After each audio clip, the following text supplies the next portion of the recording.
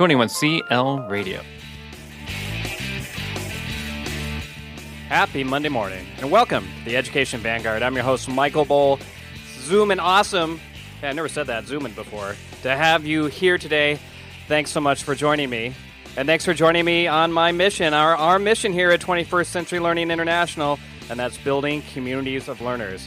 I've got a guy today, Dave Burgess. He teaches like a pirate, and he is definitely building communities of learners.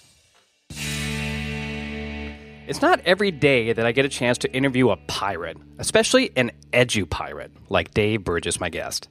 Dave is from the United States and is on a mission to inspire outrageous teaching that creates life-changing lessons and growth of the student spirit.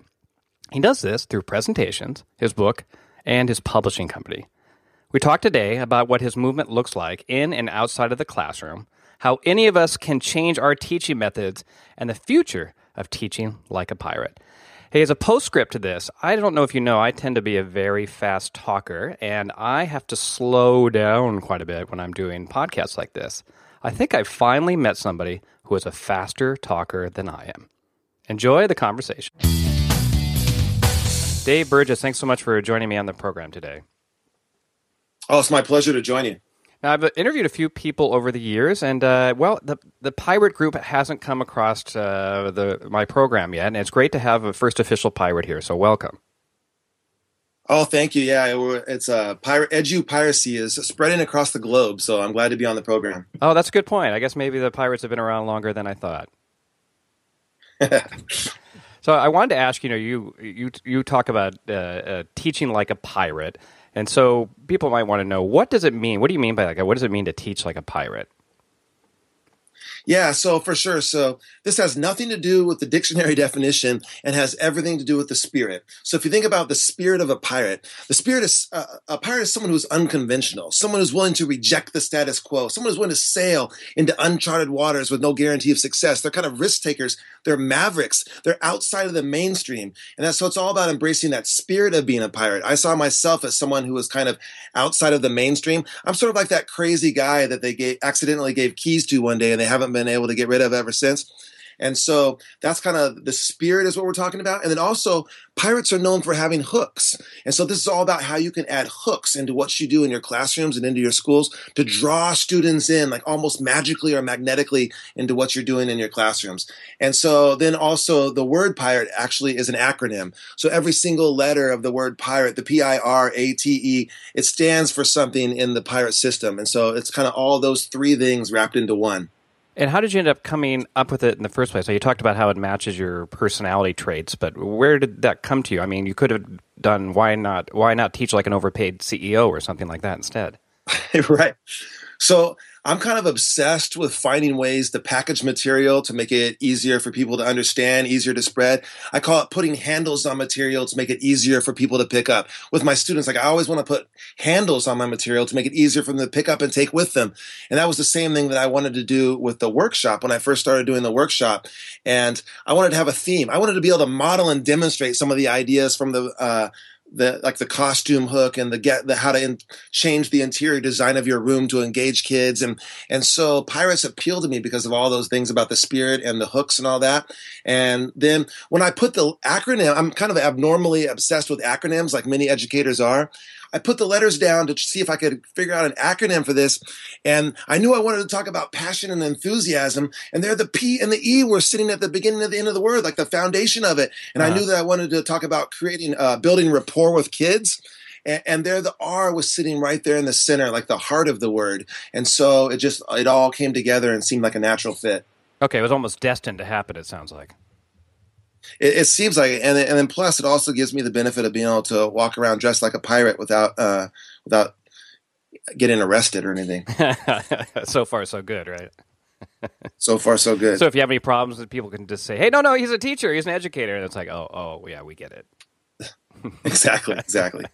So you wanted to talk a little bit about, and I think this is a good topic, is transforming your life as an educator. So people might want to know, like, what does that mean? What sort of transformation are you encouraging or asking people to do? What does that mean to people? Yeah, so I think that one of the secrets is that you can't always be on fire about your content. So no matter what it is that you teach, there are probably days where there's something that you're covering that isn't something that you're wildly passionate about. So there's all sorts of other ways that you can tap into passion, though. Like, what is it about your profession outside of your subject matter that you're passionate about?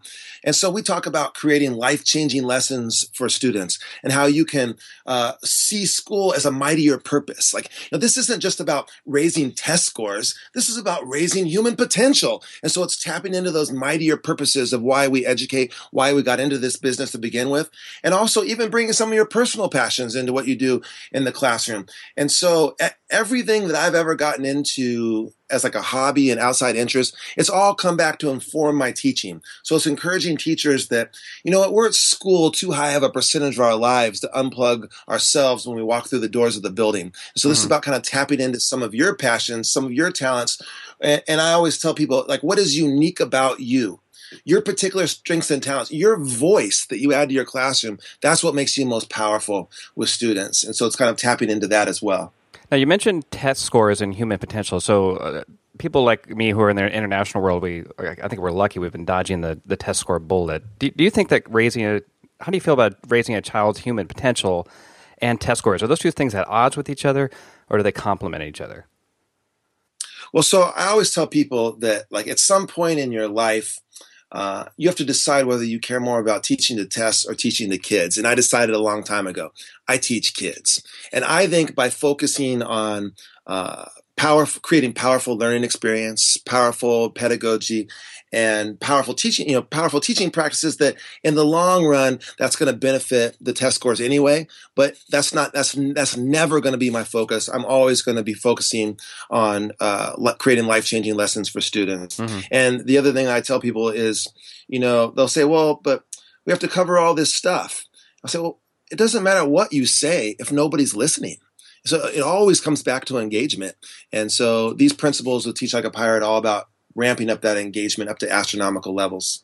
Now, you talked about life-changing lessons, and I think a lot of us certainly can think back teachers that we've had in lessons that have stood out, which probably were life-changing, and just as teachers or mentors to us, they were life-changing. Do you have like an example that you like to share that we can sort of grab onto and seize of what it looks like to have a life-changing lesson?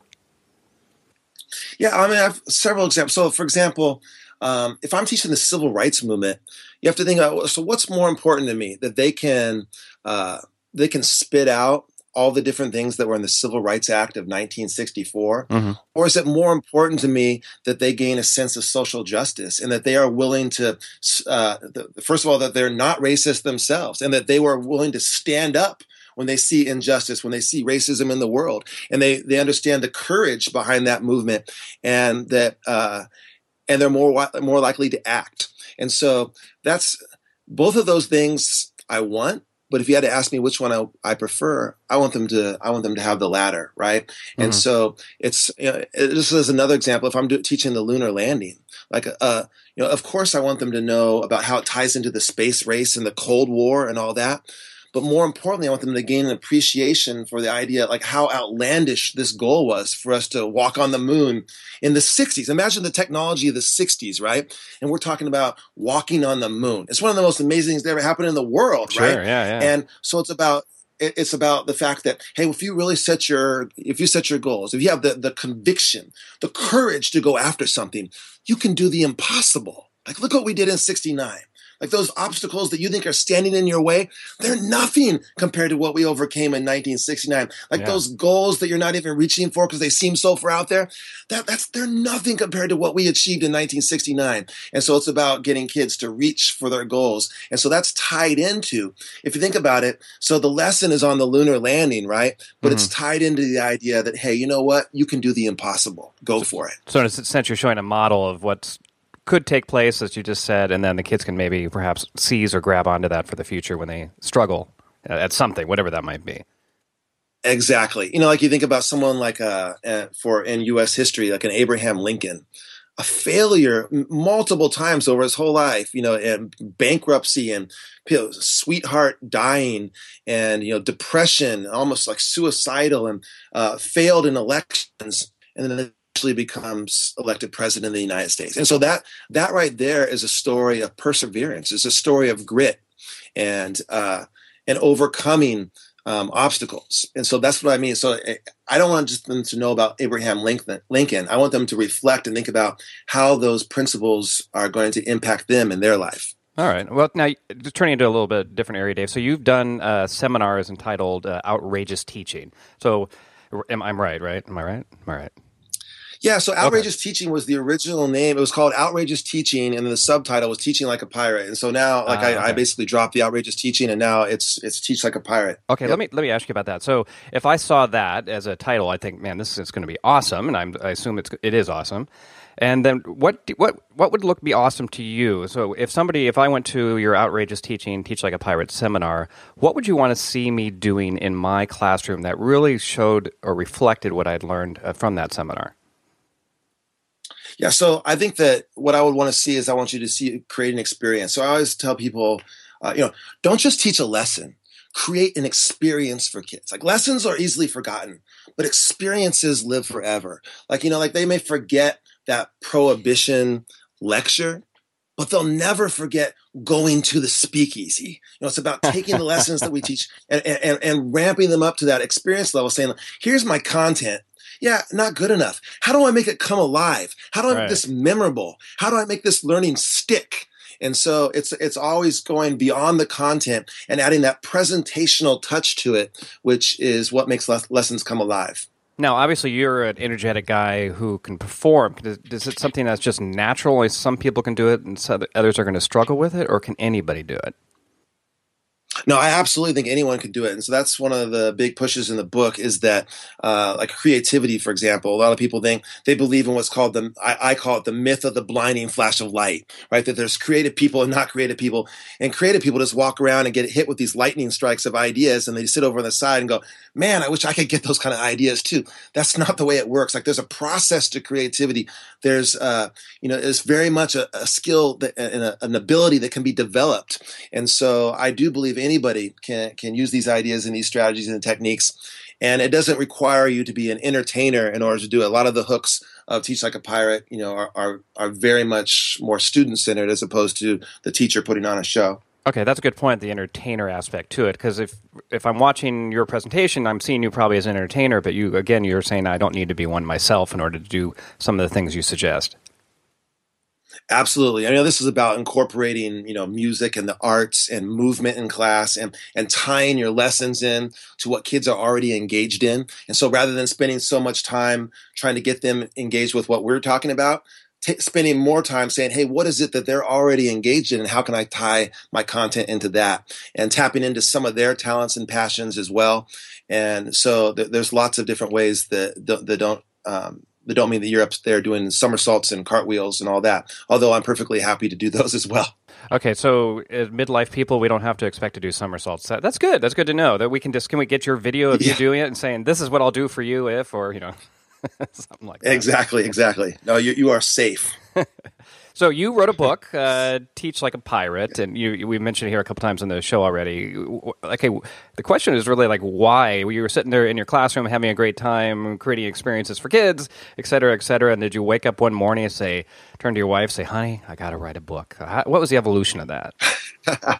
Yeah, I was asked to do a professional development workshop for my peers in my district, and that's where it all came from. And so I was speaking about Teach Like a Pirate and doing workshops and seminars all over for years and years and years before there was a book. So a lot of people write a book and go around and speak about it. I think it should always be the opposite. I think you should speak, see what resonates, see what works, see what's effective with teachers.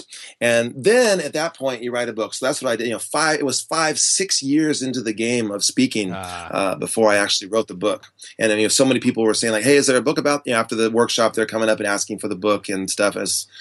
So I had to tackle it. Okay, gotcha. So now I imagine that when you were first teaching, you were maybe a little bit of an outlier in the way you taught. Would that be correct? Absolutely, yeah. Fair. And so when you're an outlier, you're often told that what you're doing is wrong. And so as an outlier, how did you transition from someone who, and I'm just sort of guessing here that you were told you were wrong, transition from somebody who wasn't maybe supported to suddenly being somebody who's looking to make a movement to support the kind of teaching that you're doing and not make it an outlier's way of teaching, make it a typical way of teaching? How did that happen? Yeah, and so part of that is by becoming a connected educator. And so if you're not receiving the support that you need in your system, that's part of why it's so important to move beyond your system and to become a connected educator and, get involved with building a professional learning community, professional learning network, and giving yourself access to support from outside of your system. Okay. And so that was a big thing for me, is becoming a connected educator. Now, was that just sort of serendipitous that you came across these people that thought or shared similar views? Or were you just lucky in a sense that happened, that technology has enabled that? I think the technology has certainly helped the movement spread. But when I first started, I had an evangelical zeal for this message. And so I would travel anywhere in the world that anyone would listen to me.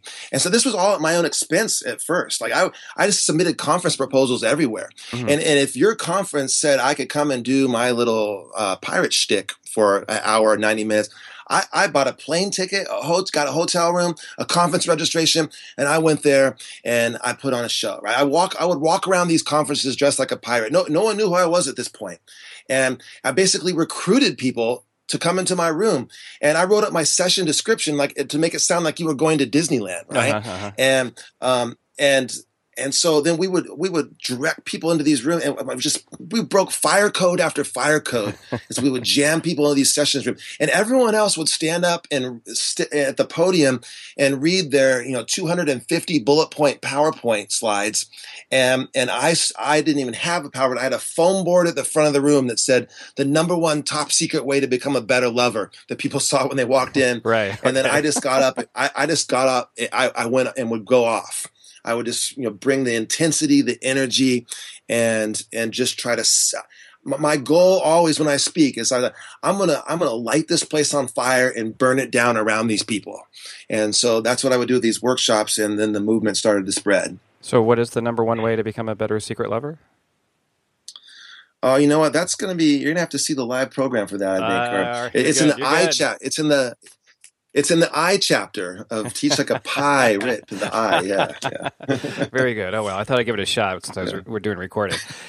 So you're doing the evangelical thing. You're spreading your movement. You were running around initially as a pirate. People thought you were a little nutty, but obviously it's worked out for you. But you're expanding that movement now. You didn't just publish your own book. You're now publishing other people. For example, Matt Miller, who I interviewed on the program a few weeks ago. How did that happen, and do you see that as a path forward to expand and spread your ideas? Yeah, absolutely. So this started because a publishing company came to me and wanted me to do a book for them on Teach Like a Pirate. Sat down, met with them, and I was shocked and stunned to find out what a traditional publishing contract looks like. I couldn't believe it. To me, the only thing missing is a ski mask and a gun. Like when you look at those contracts. And you think that I'm going to write this book. It's my intellectual property. I'm going to travel around and speak. I'm going to build a social media platform. And you make how much money? And I make how much money? It just didn't make any sense to me. And then they wanted to take creative control of the book. They wanted to remove some of the edgier stuff. They said it's too personal. You wrote about walking through the canyons with your kids in this book. You wrote about your favorite Christmas carol in this book. That doesn't belong in a professional educational read. Where are the research studies? Where's the data? And that wasn't the book I was looking to write. This was my story. This was my manifesto from a practicing teacher to other teachers in the field about how I thought we could change education and a practical roadmap for exactly how to do it. So I told all those publishing companies exactly where to go. I formed my own publishing company, and I published Teach Like a Pirate from my kitchen table. And so that's exactly where it all started. And then in the process of learning how to do all of that and learning how to get a message to spread, other people started to contact me and say, for advice on publishing and on marketing. And it became clear that our next step, Shelly, my wife, and myself, our next step was to help other educators get their messages out into the world in the same way that I had. And so that's what we do now. We're on fire about it. Like you mentioned, Matt with Ditch That Textbook. It's amazing. And now we've published 13 books up to this point, with about 5 or 6 more in editing as I'm speaking to you right now. And so that is absolutely our current mission. Teach Like a Pirate was never meant to be the end of the story. It's just my story. And so now we're finding the best of the best practitioners out there who are actually doing this stuff and helping them get their message out into the world. So I assume you haven't become the evil publishing agent that you just talked about, that your contracts aren't nearly quite as restrictive. Oh, they're so author friendly. Yeah, no, we give full creative control to our authors, and we give unbelievable percentages that are multitudes of what a typical contract is, and they get to help design their own covers. And I talk to authors all the time who are dissatisfied with their own book or don't like how their book looks, and like to us, that's just stunning. Like, how could you not be happy with your own book? Like, it's your book. Right. And so we want every single author to be just to love holding their book, sharing their book. And so we make sure that comes true for them. It's so interesting now that that's all been disintermediated. It used to be you had to go through the publisher. There was no physical way to get your book published. You just didn't have the printing press. But thanks to the internet, you can just self-publish, like you were saying. And essentially, you must be creating a large PLN, personal learning network, that you've talked about earlier that allows you to communicate somebody's different book other than yours that comes out. Is that really the key to your marketing success, or is there something else? Absolutely. Yeah, no, it's authentic interactions, and especially in social media, right? And so you see a lot of people, authors who, if you look at their social media feed, it reads like a bullhorn. Buy my book, buy my book, buy my book, like my Facebook page, buy my book. And we work really hard with our authors to make sure that they are authentically interacting with their community and that they're a valued member of the community before they publish. So we're not looking for people to just write books that want to go live off in as a hermit somewhere. We want people that are connecting, interacting, and I always tell people, if you concentrate on selling books, you will never be effective. What you have to concentrate on is spreading your message. And if you are on fire and passionate about your message and spreading your message, then that eventually will sell books. Gotcha. All right. So we're coming towards the end of our time. So I'd like to ask I always usually ask a future type question. So, it's pretty clear you communicate what your mission is. What do you hope to see that look like in 10 years or more or so? Let's say we were to talk again at that point. What would it look like? Yeah, so I think that in 10 years, we're going to have a full line of educational books, which no matter what you are into in education, we're going to have something that's going to help you become more powerful, whether you're an educational leader or any subject area or anything that you do. And I also see probably in 10 years that we're going to maybe be hosting some live events, maybe some pirate boot camps and some, multiple day events where we bring in our authors and create just incredible experiences, hopefully life transformational experiences in person, face to face as well. I've been talking with Dave Burgess. He's an educational pirate, pirate, I guess, as he would describe himself. Thanks so much for your time today, Dave. Yeah, absolutely. It's my pleasure to join you. This interview was brought to you by 21st Century Learning International. Find us on the web at 21clradio.com.